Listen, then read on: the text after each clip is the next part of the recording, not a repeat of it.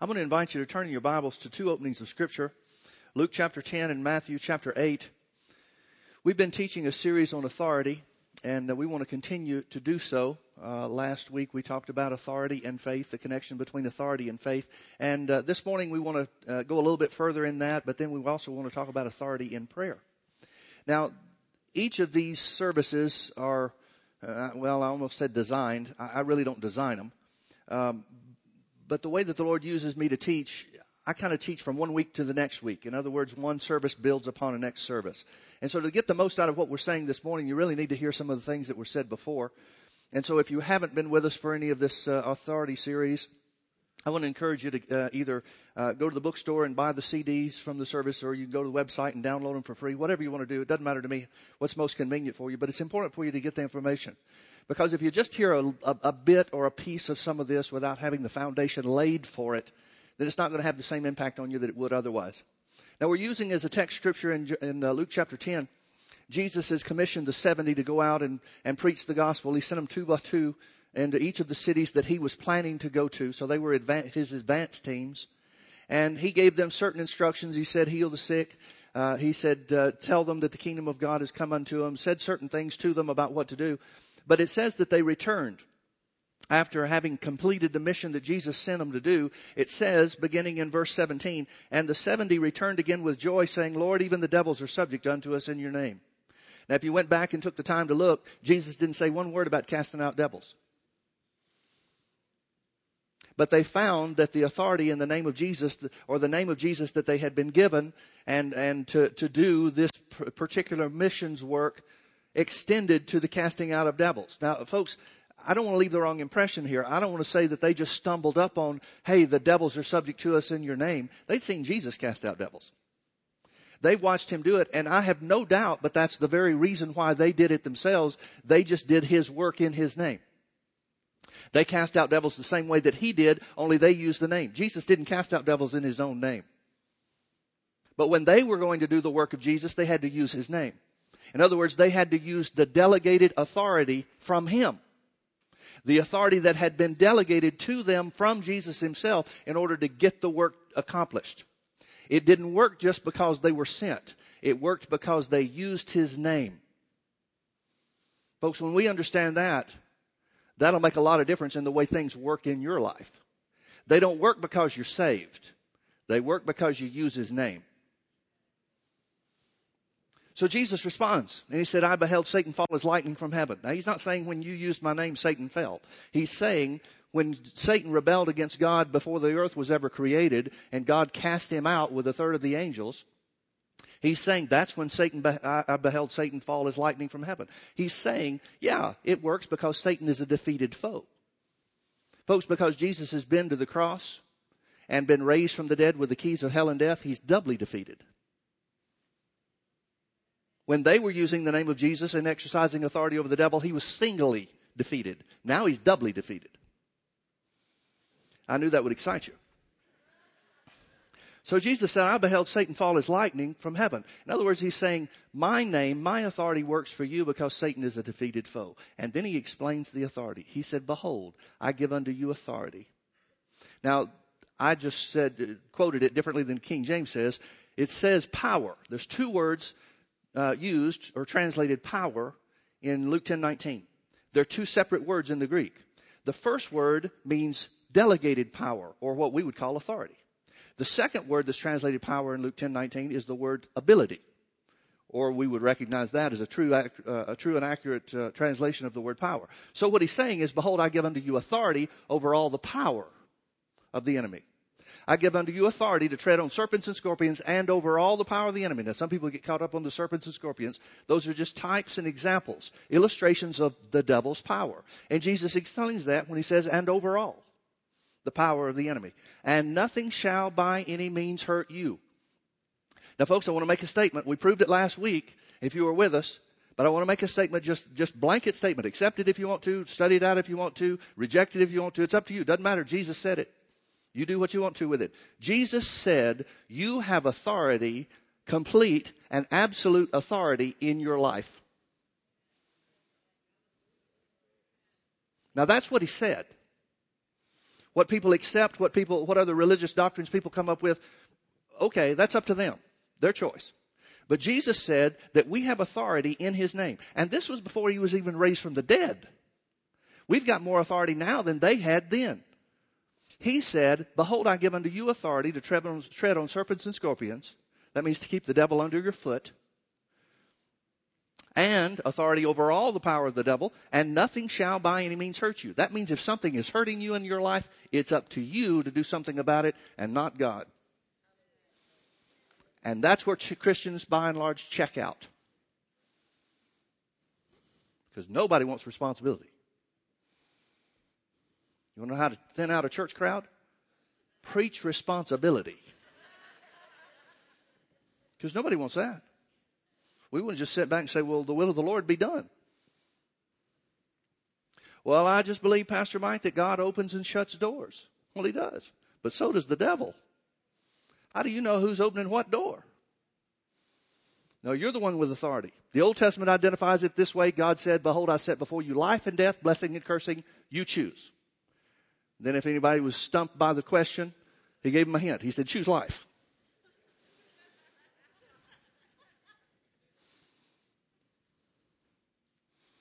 You have absolute and complete authority in your own life. Well, that's tough to hear, isn't it? Because immediately thoughts start coming to us. Well, yeah, but what about this? And yeah, but what about that? Well, the Bible has an answer to all those yeah, but what abouts. And it all comes down to your authority. It all comes down to the exercise of your authority. Now back to Matthew chapter 8. We looked at this for just a few moments last Sunday morning as well, but it bears repetition so we can go a little bit further. Here's the story of the centurion that comes to Jesus. It says Jesus has begun his ministry. He's in Capernaum where he did more miracles than he did anywhere else. He was more accepted and received in Capernaum than any other place that we have record of that he went. And so in verse 5 it says, when Jesus was entered into Capernaum, there came to him a centurion beseeching him. Now a centurion is a Roman soldier that is the captain over 100 other soldiers. And so he came and said, Lord, my servant lieth at home sick of the palsy, grievously tormented. And Jesus said, I will come and heal him. Literally from the Greek, it says, having come, I will heal. Now, the reason I make that distinction, I'm not trying to say Jesus is refusing to come to the man's house. He is clearly willing to come to the man's house. But it means more than just, I will come to your house and heal. It means, since God sent me, I'm here to heal. Having come, well, where did he come from? He came from the Father. Having come, I will heal. See, the question so many people have is not can God heal, but will God heal? Jesus is answering the question right here. He's saying, having come, I will heal. Having come, I will heal. Well, did he come? You bet he did. So what's the answer for your healing? I will. Boy, you're an excitable bunch today, aren't you? Okay, so Jesus says, I will come and heal him. The centurion answered and said, Lord, I'm not worthy that you should come under my roof, but you don't have to come to my house. Now, folks, this is where most of the church today departs. Oh, they say, if I could just get to where Jesus was. If it was only like it was when Jesus was on the earth. This guy's saying, you don't have to come to my house. I don't need to see you physically. You compare this with Luke's account of this. The centurion's not even talking to him personally. It's a servant that he sends to send with the message. The centurion doesn't even have to go individually. It doesn't even have to go personally. He just sends another servant. He says, tell Jesus this. Tell him here's what I need. Well, what did he say? He said, but speak the word only. In other words, for this guy, the word was enough. How about you? How about me? Is the word enough for us, or do we need something more? This guy says, but speak the word only, and my servant shall be healed. For, in other words, here's why I'm taking this position. For I am a man under authority. And I have soldiers under me, and I say to this man, go, and he goes, and to another, come, and he comes, and to my servants, I have authority over them too. To my servants, I say, do this, and they do it. When Jesus heard it, he marveled and said unto them, verily I say unto you, I have not found so great faith, no, not in Israel. Jesus says that this man's understanding of authority is the equivalent of great faith. How many of you want to be great in faith? You know what that means? That means you're going to have an outstanding understanding of authority. You're going to have an understanding of authority just like this man did. And this guy wasn't even saved. He wasn't even a Jew. He wasn't even of the tribe of Israel. He wasn't even somebody that was conversant in the law. He was not a proselyte. He was not a Jewish proselyte. He had done good things for the Jews. He had built Luke tells us that he had built a synagogue for the Jews there in town. And so the religious leaders were saying, oh, he's blessed us, and so Jesus, you ought to do something to help him. But he's not a Jew. He's not somebody that this blessing should even belong to. But his understanding of authority crossed bloodlines. Jesus was only sent to the lost sheep of the house of Israel, he said. He said that himself. He told the disciples, when you go in my name, don't go outside of Israel towns. Don't go to the Gentiles. You stick to the Jews. Why? Because Jesus was sent to the Jews first. This guy's not a Jew. But his understanding of authority crossed the lines that were established. God never says no to somebody's faith. No matter what the circumstance is or no matter what side of the tracks you're from. So he said, verily I say unto you, I have not found so great faith, no, not in Israel. He says some other things about Israel and the Gentiles and so forth. Verse 13, Jesus said unto him, the centurion, go your way, and as you have believed, so be it done unto you. Folks, we see a very definite parallel, a connection between an understanding of authority and faith. And it goes very simply this way. You can't have faith for anything you don't have authority concerning. You can't exercise faith for anything that you don't have authority in. Can't do it. Now, we see stories of some of the guys in the Old Testament we've referred to, and I want to stick with the same, be consistent in some of the things that we've said before. We see in Exodus chapter 14, Moses. God has delivered the children of Israel out of the land of Egypt, and now they come to the edge of the Red Sea. God, the Bible says very specifically, God didn't take them the short way. He took them the long way around so that they wouldn't be discouraged by the Philistines. Sometimes the long way around is God's plan. So he took them through the wilderness. Now they come to the edge of the Red Sea. Pharaoh changes his mind after having let them go, and he says, I'm going to kill these people. What did I let these people go for? They're responsible for the death of my son and the firstborn of all of Israel, or all of Egypt, And so he says, I'm going to go take these people out. So he sends his army out to destroy them. Moses now sees the Pharaoh's army, the strongest army on the face of the earth, the superpower of the day, bearing down on them. Moses says to the people, don't worry, God's going to fight for you. And then turns around and says, God, what are we going to do? He's right in that God's going to fight for him because God has already said, I will be honored upon Pharaoh this day. He tells Moses before it ever happens, Pharaoh's coming after you now. But I will be honored. My name will be honored and glorified among Pharaoh today. So Moses knows the end result. He knows God's going to take care of this. Glory. Don't worry. God's going to do this. And he turns around and says, what now? I don't fault him for it, but God rebukes him. God says, what are you crying out to me for?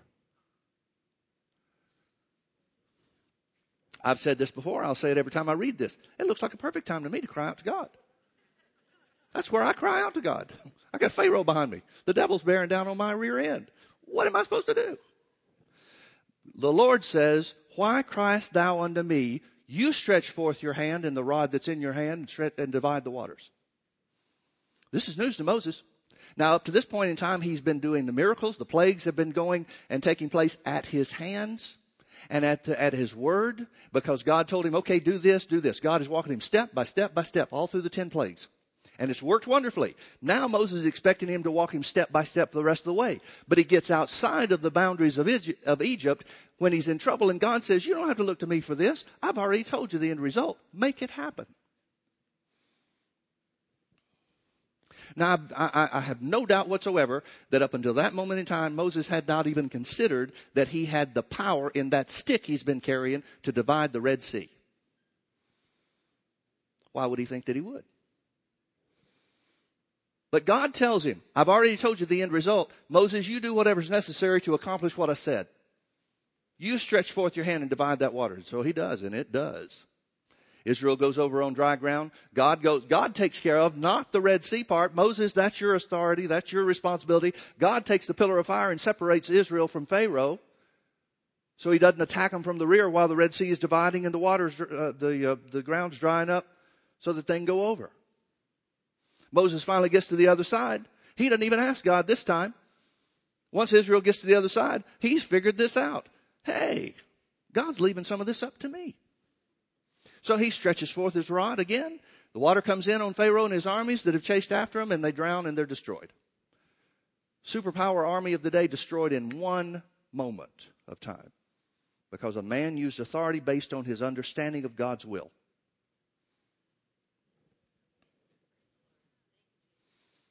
The authority used by one man as the leader of the people of God. The authority used by one man did more than what other nations' armies and soldiers and trained killers were able to do. Now Joshua comes to the place where he takes over in Moses' place, or takes Moses' place as the leader of the children of Israel. He's got this figured out. He must have learned through Moses and all of his experience with Moses.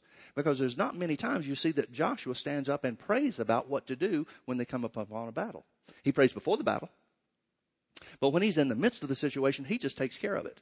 For example, in Joshua chapter 10, God says to Joshua, okay, I want you to go out into this next battle, go out against this people, this certain city in the promised land where they're taking the promised land. He said, there will not be one man left standing before you. Sounds pretty good, doesn't it? So Joshua goes out, and all of a sudden it starts hailing great stones. It says there were giant stones of hail that come down upon the enemies of Israel and destroy more of them than Israel wind up killing later on with the sword. So the big hailstorm thing takes place. The people are destroyed, or a lot of the people are destroyed. The enemies of Israel are destroyed. And then Joshua starts getting his armies in there and just tearing everybody up. But now they're running out of time. And not everybody is dead. Now God said not a man will be left standing. Well, there's still men standing. So Joshua, in the sight of all of Israel, just cries out and says, sun, stand still, moon, don't come up. And that's exactly the way it was. It stayed that way for 18 hours until Joshua and his armies killed every one of them. Now let me ask you a question. Where did Joshua get the understanding that he could stop the sun and the moon? Find that in the scripture for me.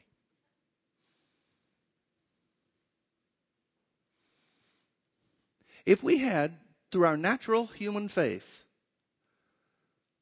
the ability to stop the sun and the moon, if you had it and I had it, do you realize what cross purposes we'd be in?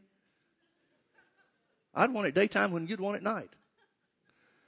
Man, the whole earth system would be messed up because you'd have Christians all over the place trying to exercise their authority and stopping this and starting that, and what a mess we'd be in. Well, then why did it work for Joshua? Because he was the leader of God's people. See, here's the point, folks. We see things like this in the Old Testament and we think, yeah, that's how it works. Not unless you're the leader of all of God's people. You don't see it working like that. Now you see Jesus suspending the laws of nature on certain occasions. He walked on the water. I'm not sure how that worked. I'm not sure if Jesus floated. I'm not sure if the water turned solid under his feet. I'm not sure how that worked. It doesn't really matter to me. It just worked. But he didn't stop the laws of nature for the whole earth. He covered that which he needed in his own life. If you remember the Old Testament, one of the greatest curses that God said would come upon the people if they disobeyed the law was that they would lose their own land, their own territory, their own homeland. And that happened time after time after time. The Babylonians took them over and took them captive. The Assyrians took them captive. Man, they had people coming all over the place because they wouldn't obey what God's word said to do. And that was the ultimate curse. That was the end result of their disobedience to the word. Well, what happened as a result of that? What happened as a result of that is they wound up intermarrying with other tribes and other countries, other peoples. And God told them, don't do that. Don't do that. Now, why? Was God against everybody else? Well, of course not. Jesus was slain from the foundation of the world, so God loves everybody. But he had a covenant with his people. And so when he commanded them, don't intermarry, the reason that he gave was because then you'll start worshiping their gods. Now, folks, when that takes place, when God just becomes one of the things going on in your life, you lose authority. When you give place to other things in your life, you lose or give away. You don't really lose it. You give away your authority. Adam lost his authority when he listened to the wrong person. He gave away his authority when he obeyed. It wasn't taken from him. He gave it away. We look at our lives and look at the things that have gone wrong and we think, oh, so many Christians at least, hopefully you don't do this. But so many Christians say, I just don't know why God let this happen to me. And God's sitting in heaven saying, you gave away your authority. I didn't do it. You did it. Do you know why heaven is for eternity? Because it's going to take a long time for God to get a lot of people's thinking straight.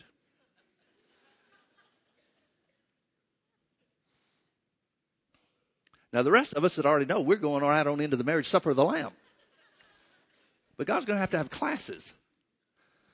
He's going to have to say, you know, when this happened, you blame me for this? That was you. And then when this happened, you blame me for that? No, that was you.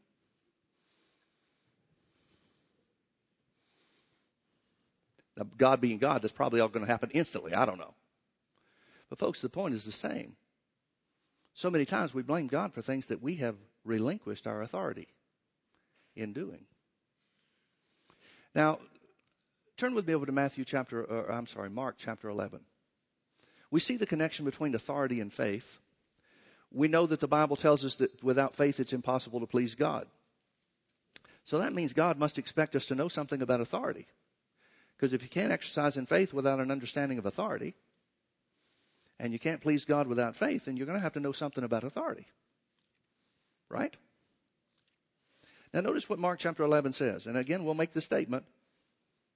Jesus said that we have absolute and total and complete authority in our own lives. The problem comes when we start trying to exercise that authority where somebody else is concerned. That's where people get confused. Notice what the Bible says about faith. Jesus identifies this next description or definition he's going to give as faith. Verse 22, have the faith of God or have faith in God, whichever way you want to read it. For verily I say unto you, here's the definition of faith. For verily I say unto you that whosoever shall say unto this mountain, be thou removed and be thou cast into the sea, and shall not doubt in his heart, but shall believe that those things which he saith shall come to pass, he shall have whatsoever he saith. Notice he does not say that whosoever shall say to the mountain, and shall not doubt, but believe in his heart, that whatsoever he saith on behalf of somebody else, the other person will have it. He goes on to explain the principle of faith in prayer, verse 24. He says, therefore I say unto you, what things soever you desire. Not what you desire for somebody else, but what things soever you desire. When you pray, believe that you receive them. Not believe the other guy receives it. Believe that you receive them. You shall have them. Not the other guy shall have them. And what happens so often in prayer is we try to push off our desires on somebody else. And folks, I've got to tell you, a lot of things that people think is prayer is witchcraft. Because witchcraft is all about controlling somebody else's behavior through your words or your actions or your deeds or whatever. That's not the way prayer works. Now, don't get me wrong. I'm not saying you're giving yourself over to the devil by praying that way. God just can't hear your prayer.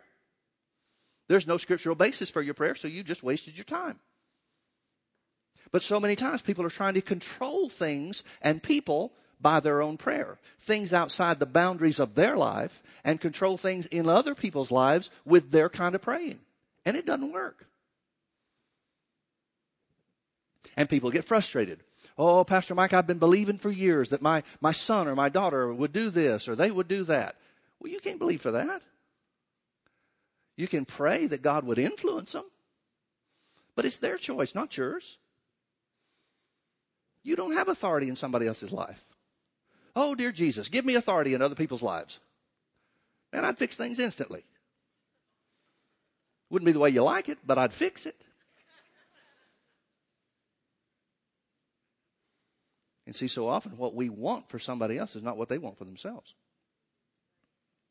Turn with me to Matthew chapter 18. Let me show you the principle here.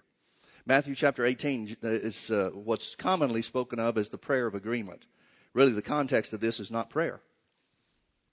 The context is offenses, taking authority over offenses. I'll back up, and wasn't planning to do this, but I'll back up and read a few verses to show you. Verse 15. Matthew 18, verse 15. Moreover, if your brother shall trespass against you, that means sin, go and tell him his fault between you and him alone. And if he will hear you, you have gained your brother.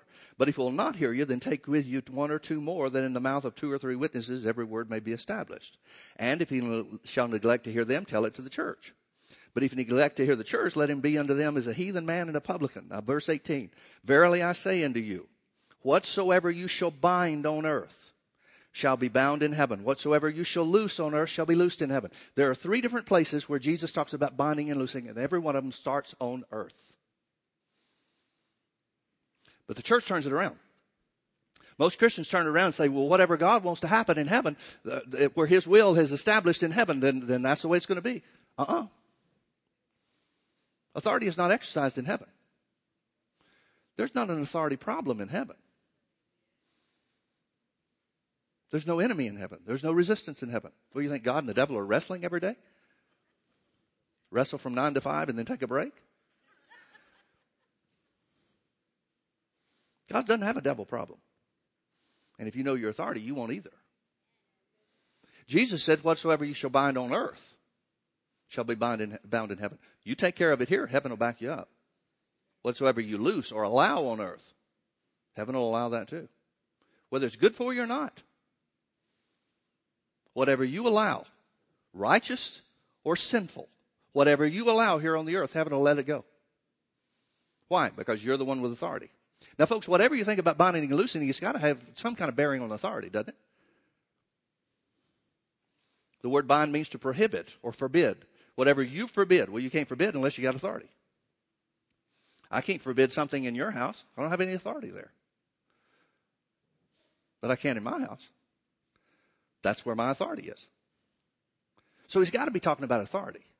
But the context is, if you take authority over offenses. That's the context. Then he goes further. The agreement that he's talking about in verse 19 is not just agreement in prayer. It can apply to prayer, but it's really not the context. He says, again, I say unto you, if 2 of you shall agree as touching anything here on the earth. Now, what's the touching anything he's talking about on earth? Binding offenses.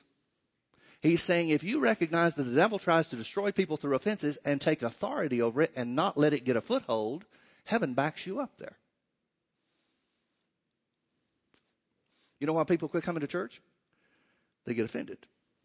You know why people backslide? They get offended. You know why people sin?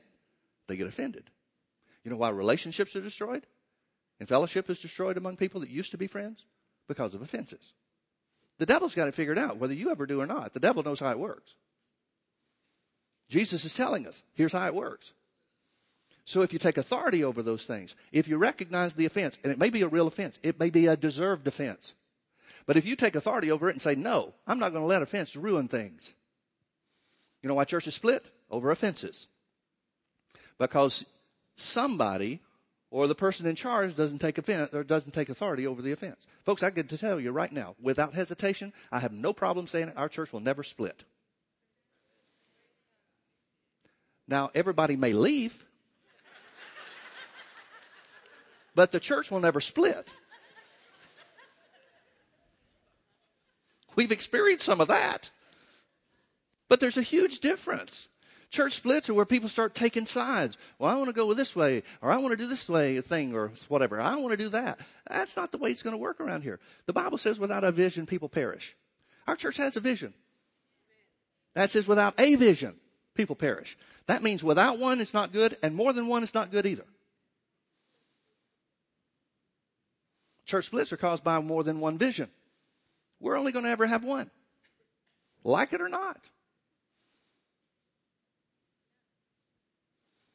Now, we've had people that have come into the church that have tried to start offenses. I prayed them out.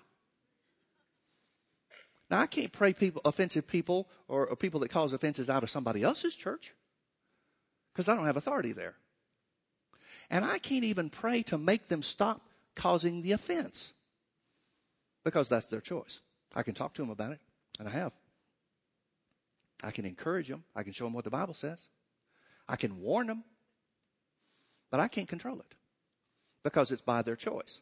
But if the point comes to where we can't be together without offense, that's the point where I say, okay, Lord. And I learned this, well, I'm getting a little ahead of myself here. But I got to tell you, I've learned as much or more about authority in prayer by praying than any other way. There was a situation that was just like the one I'm describing, and there was somebody that was causing trouble, and they're starting to gather their little group. And it was all this. You know, we ought to have a church where our gifts are recognized. Doesn't that just sound lovely? Where our gifts are recognized. You know, Pastor Mike's just not good at recognizing the gifts that God has given us. No, but I'm real good at recognizing the work of the devil. I'm real straight on that part. And so you can see it. There's this little group starting to gather up, and it was almost like a little cloud that started sitting together in church, and it was almost, okay, there's the syrupy sweet group over there.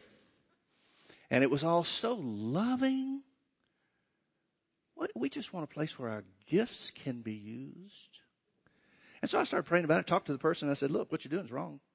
You're spreading division in the church. There's only a few things that the Bible says God hates, and one is that the people that sow discord among the brethren. Now, it doesn't say God strongly disagrees with it. It says he hates it. So you might want to consider that. Well, they didn't want any part of it. They didn't want to hear it. They wouldn't do anything about it. I talked to them a second time. They wouldn't want to talk to it. They didn't want to talk about it. They were convinced. They were on their way. So I'm praying about it, and I said, Lord, I don't know what to do about this. And he said, well, how long are you going to put up with this? I'm ready to get rid of it now. Now, folks, I'm just like you. I think my first inclination is to handle it in the flesh. Okay, what are my options?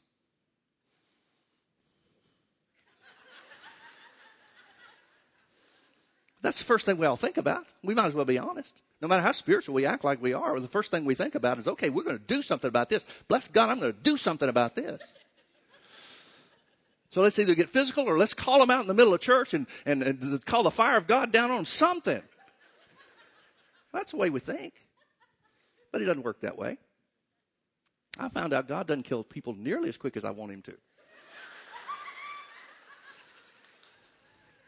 I got that from Paul, by the way. I'll show you if we have time to get over there. So the Lord said, how long are you going to put up with this? That blessed you, didn't it? So the Lord asked me, he said, how long are you going to put up with this? I said, well, Lord, I'm ready to get rid of this now. What am I supposed to do? And he said, why don't you pray them out? And I asked him out loud. I said, I can do that? I didn't know I could do that. He said, well, if you don't, who will? Yeah. Okay, that makes sense. I am the pastor here. I guess that does make sense. I prayed them out. They were gone in a week and a half. Didn't take one person with them. Didn't cause any more problem. Haven't seen them since. The other people that were being gathered up, they didn't even know why the people left. They just disappeared.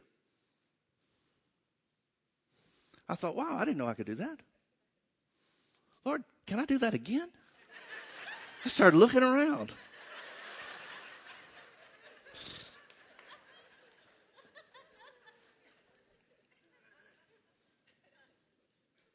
So many times we're trying to control other people in other situations when we can't. We can have control and we have authority in our own life. And folks, I got to tell you, this is exactly what Paul is doing. I wasn't planning to go there. Turn with me over to 2 Corinthians chapter 12. I don't have time to finish this, so let's just cover a little bit of it and then we'll pick up next time. 2 Corinthians chapter 12. Oh, everybody gets into Paul's thorn in the flesh. Everybody talks about Paul being sick and Paul being this and Paul being that. Forget all about that. Paul said that the thorn in the flesh that was given to him was a messenger of Satan. It wasn't God. So whatever you think the messenger was, whatever you think the problem was caused, it was by Satan, not by God. Even if somebody can't be convinced that it wasn't sickness and some dreaded eye disease, it wasn't from God. Paul said so. But the issue that I want to address is Paul trying to get it off of him. It was persecution, by the way. He's pretty clear about saying so. It was persecution. And so he's praying for the persecution to be lifted. Now, if you go back and you look at the book of Acts, you'll see there's only one town Paul ever went to that he wasn't run out of. Well, it's not a real good record. And so Paul prays. Notice what he says. Paul said in verse 8, 2 Corinthians chapter 12, verse 8, Paul said, for this thing I besought the Lord 3 times that the word it is a personal pronoun. It's literally he. There are other translations that translate it as he. For this thing I besought the Lord 3 times that he might depart from me. This he is the messenger of Satan. It's a demonic influence that's stirring up trouble against Paul everywhere he goes, usually through the Jews, but not exclusively. And the Lord said unto me. Now, the very fact that Paul only prays about this 3 times is amazing to me. If I was Paul, I'd be praying about this 3 times an hour. Think about that. Think about the things that mean something to you. How often do you pray about it? More than 3 times. I mean, this is over a protracted period of time. At least the book of Acts shows that it is. And Paul says, I asked the Lord 3 times about this. I talked to him. I prayed to him 3 times about this. That's baffling to me. Only 3 times? Are you serious, Paul? I prayed to the Lord 3 times. Now, I think what he must be saying is, I asked God, and God gave me the answer 3 times. But even after God gave him the answer the first time, he still tried to change it. I've tried to change some things God gave me. How about you? Sometimes I've been successful. Other times, not so much. Whether you like it or not, the Bible says, come, let us plead together. That means let us reason together. God will reason with you about situations and circumstances in your own life. The problem Paul's having here is that it applies to other people, not just him. Paul is praying for the people's behavior to change, and he doesn't have authority there. He said, for this thing I besought the Lord 3 times that he, the evil spirit, might depart from me. Now, let me ask you a question. How's God going to do that? Is God going to answer that prayer and say, okay, Paul, I'll tell you what, I'll have a meeting with the devil tomorrow. And I'll make sure he changes his assignments. How's God going to answer that question? Or answer that prayer? Now, folks, that may sound silly to you the way we explain it, but that's exactly what some people pray. Some people come and have said, Pastor Mike, and I learned this one from Brother Hagin. Pastor Mike, I need you to pray. Okay, what do we need to pray about? I'm just having so much trouble with the devil. Could you pray and quit having trouble with the devil? Okay. I did this one time. Lord, we pray that brother so-and-so dies right now on the spot. I grabbed their hands. They jerked their hands away and said, what are you doing? I said, well, you said you didn't want any more trouble with the devil. As long as you're here on the earth, you're going to have trouble with the devil. That's the only way you can get out of it.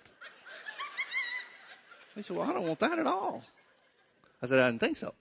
But what are we thinking about? Okay, we don't want to have any more trouble with the devil. Well, he is here. As long as you're here, there's going to be opportunity for you to have conflict with him. That's just the way it works, folks. You can't just get rid of the devil forever. That's pretty much what Paul is being told by the Lord. For this thing, this persecution, this stirred up by this evil assignment against me, I asked the Lord 3 times that he might depart from me, but the Lord answered and said unto me, my grace is sufficient for you. My strength is made perfect in your weakness. In other words, God is saying, Paul, I can't control the devil's activities. Neither can you. I can't stop people who choose to allow the devil's influence to stir up persecution and hatred in them against you. But I can give you victory whenever it rises up. And that's what Jesus is saying to him. Now, I personally think that the first time the Lord told him that, he accepted the answer and said, okay, well, victory's good enough then. And then the persecution continued. And it wears you down. The attacks of the enemy wear you down, and they're designed to. And so after he got worn down after a little while longer, then he prayed about it again. Said, Lord, isn't there something we can do about this? And the Lord came back with the same answer. No, Paul, you can't control somebody else with your prayer. You can't stop the devil's influence on somebody else if they choose to be influenced. But I can give you victory. And I've done that every time. Continue to do it. I think that's the 3 times that he's talking about. Personal opinion. I think it's those 3 times. Now back to Matthew chapter 18. Therefore, Jesus said, if 2 of you shall agree.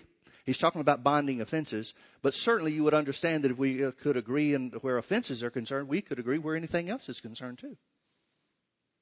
He said, if 2 of you agree as touching anything on the earth, it shall be done for them of my Father which is in heaven. Now, folks, here's the place where I got to be careful about how I say this because I know not everybody's in the same place.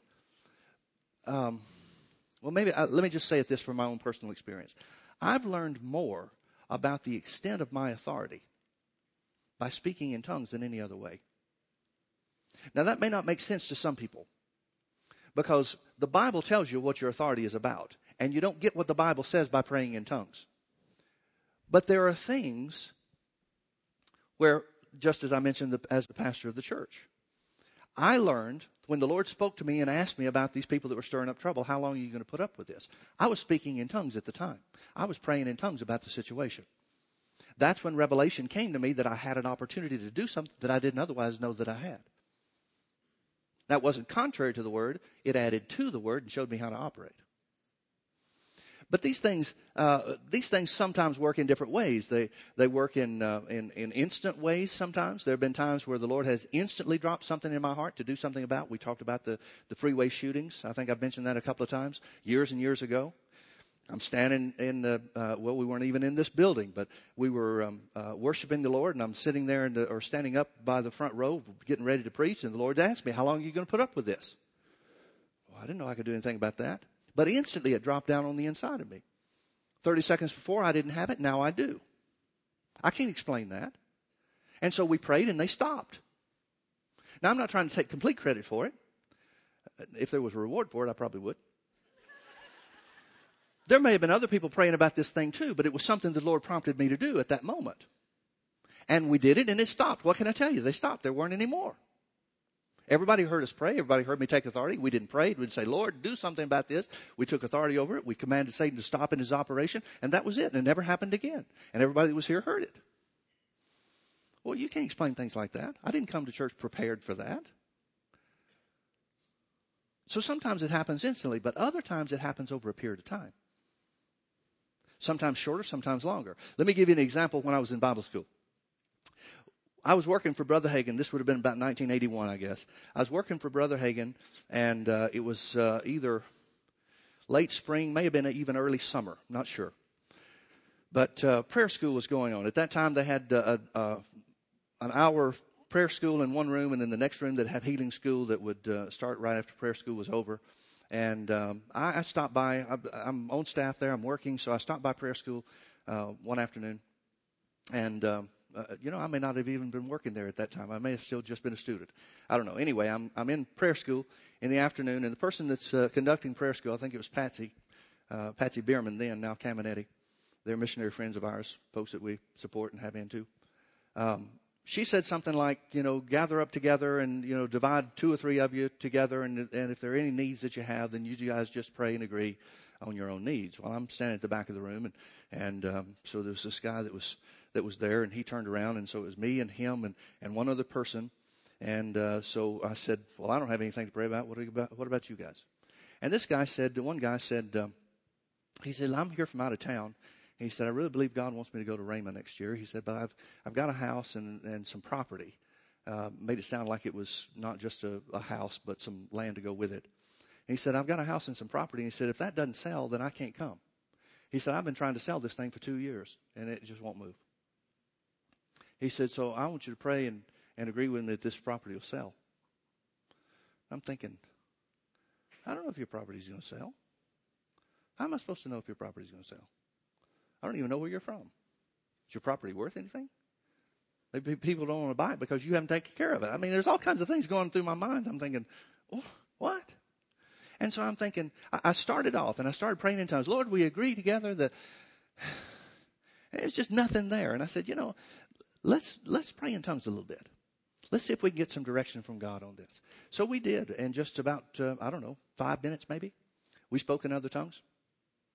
Now, for those of you that aren't familiar with what I'm talking about, I take so many things for granted, I just assume everybody knows. But for those of you that may not know what I'm talking about, 1 Corinthians chapter 14, verse 2 says this.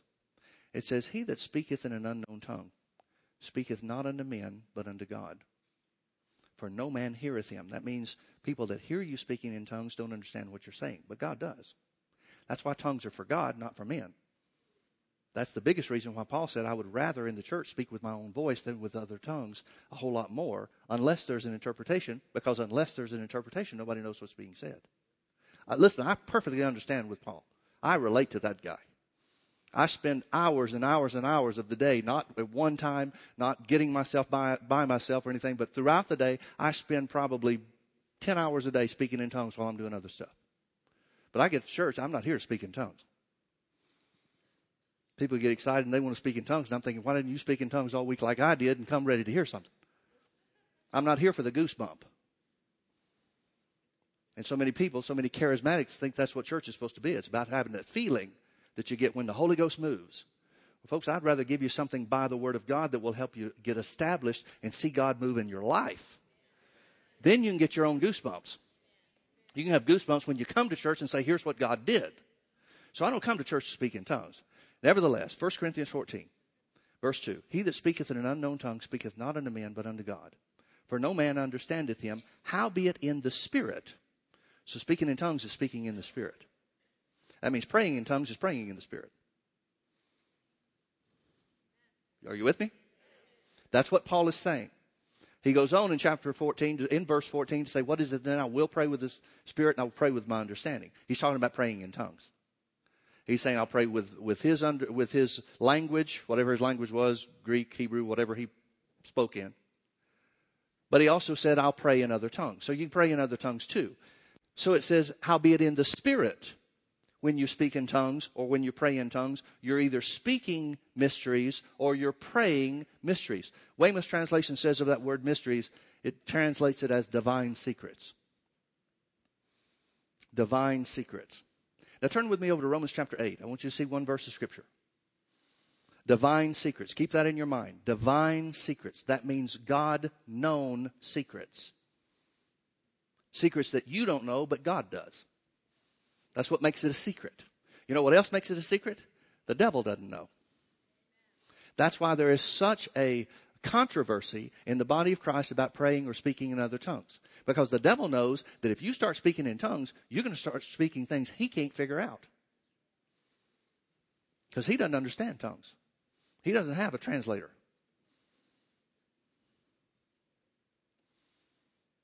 He doesn't know. That's why it's so important for us to do. Now, Romans chapter 8, notice verse 26. Notice it says, likewise the Spirit also helpeth our infirmities.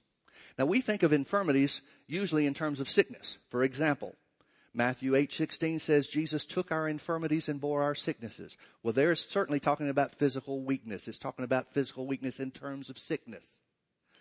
The word infirmity just simply means weakness. So you have to see the context of what kind of weakness it's talking about. Matthew 8:16 is talking about physical weakness or physical infirmities.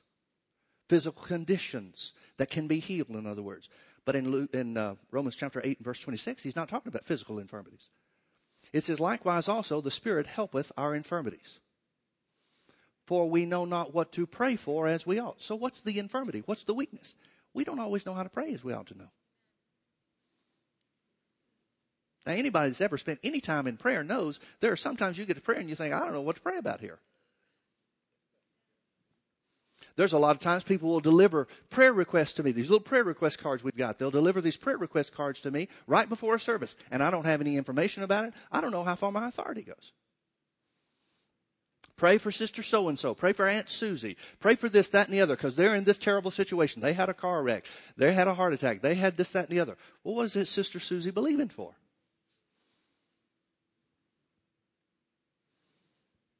Where are they with God? It's not going to work if I'm believing one thing and Sister Susie's believing for something else.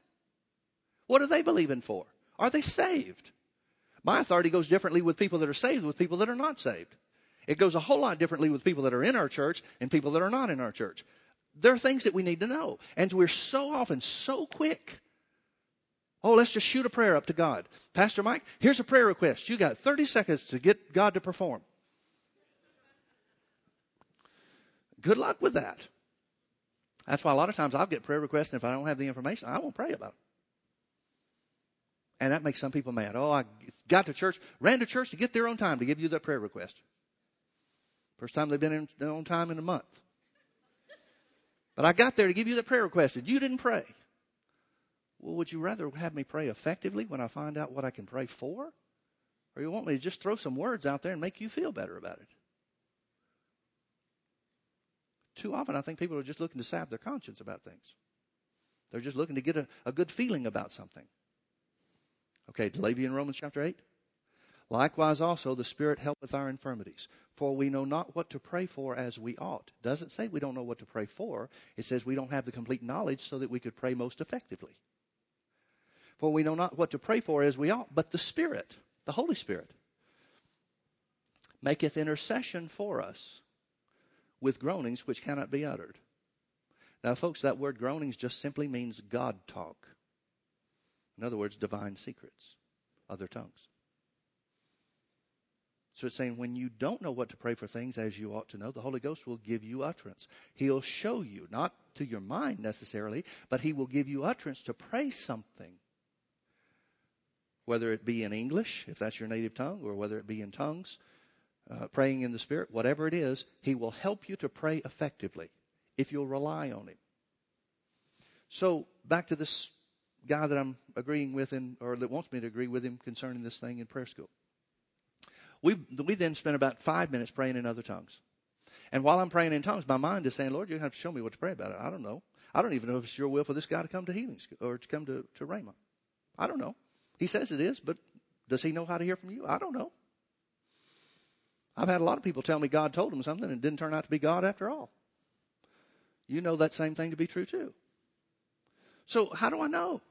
What do I pray? We prayed for about 5 minutes in other tongues, and all of a sudden, I had it. Now, I can't tell you how I had it. I can't explain to you why I had it. But all of a sudden, 1 second I didn't, the next second I had it. And we're all still holding hands praying in tongues. And I said, okay, here we go.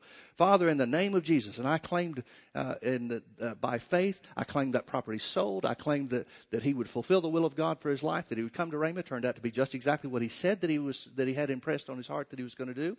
That was it. And I said something like, and this property will sell by this time next week in Jesus' name. We stopped. And this guy's eyes are wide open. He's not praying anything. He's looking at me just wide-eyed like that. And I'm thinking, oh, my God, what did I say? Folks, I'm not in ministry. I'm just a Bible school student. So you know how much I know. So I'm thinking, you know what my first thought was? My first thought was, oh, my God, what did I say? My second thought was, I'm so glad he's leaving town. He's not going to be around here for me to find out what happened about this thing. I'm off the hook. He'll just be gone. Well, next fall comes around, and it's the early, first couple of weeks of school. And all of a sudden, I'm walking down the hallway to one of the classes, or going somewhere. I'm not sure what was going on. And I heard somebody scream. I didn't hear my name. I didn't hear anything. Just somebody screamed, hey! Well, it scared everybody. I mean, everybody in the whole hallway stops and just freezes. And he comes running, pushing his way through people and grabs a hold of me. And he said, it's me. I'm thinking, I don't know who you are, but dear Lord, what is going on here? I had no recollection of who this guy was or anything. Didn't remember anything. He said, do you not remember me? I said, no, I'm sorry. I don't have any idea who you are. He said, last May or whenever it was, June, whenever it was, he said, we prayed in prayer school and you said that my property would sell in a week, and it sold in a week to the day. He said, you're the reason I'm here at school. I'm thinking, well, of course.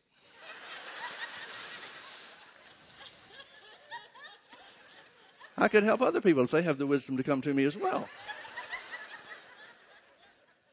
And I'm feeling really good about it. I'm thinking, well, man, that's just great. And I'm thinking, oh, dear Lord, he thinks I had something to do with this.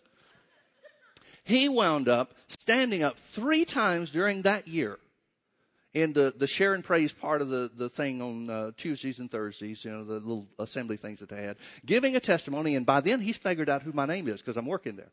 And so he calls me out by name 3 times. He said, and Mike Webb is the reason that I'm here at school fulfilling the plan of God for my life. Well, by the 3rd time, it's embarrassing. Totally embarrassing. But he said this. He said, I realize, of course God wants me to go to Rhema where I can learn to pray like Mike Webb prays. I'm thinking, oh, dear God. One time he did it when it was before a seminar. And it was just kind of an open mic. Who's got a testimony? Brother Hagin said, who's got a testimony? This guy ran up there and did it. And I'm sitting up there on the platform. Brother Hagin, he just looks at me and says, you're really something, aren't you? I just wanted to die. 25 years later, there's a guy that comes up to me at another meeting that I was attending in Tulsa that is in this guy's church that he's now pastoring. And he comes up and he says, are you Mike Webb? I said, yeah.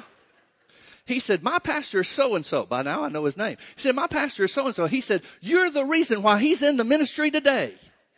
You prayed a prayer. and went through this whole thing. By now, he's getting people gathered up. Do you know who this is? This is Mike Webb. He knows how to pray. And I'm thinking, dear Lord, somebody stop this. But folks, my point is simply this. The Holy Ghost will help you to know how to pray. Now, we came into agreement, but the agreement was established when the Holy Ghost revealed to me what our authority was. It wasn't something I had on my own because my thoughts were totally different. My thoughts were, I don't know if we can pray about this. I don't know if I can believe that. Folks, you can't agree with somebody if you can't have faith for it. I don't know if I can agree on that. Even Jesus, who is the Savior of the world, came to the earth and required faith on the part of the individual. In other words, their authority had a critical, was a critical component to them getting their answer. And his power would not work if their faith was not operational, except in extreme circumstances. There's only 2 times in Jesus' ministry where you can see he got something for somebody where they obviously did not believe. Only 2 times out of the multitudes that he ministered to. Folks, your faith only goes as far as you know your authority to be. You can't control somebody else. And we've got a lot of things more that I want to say about this, and I'll show you some things. I guarantee you've never seen the word before.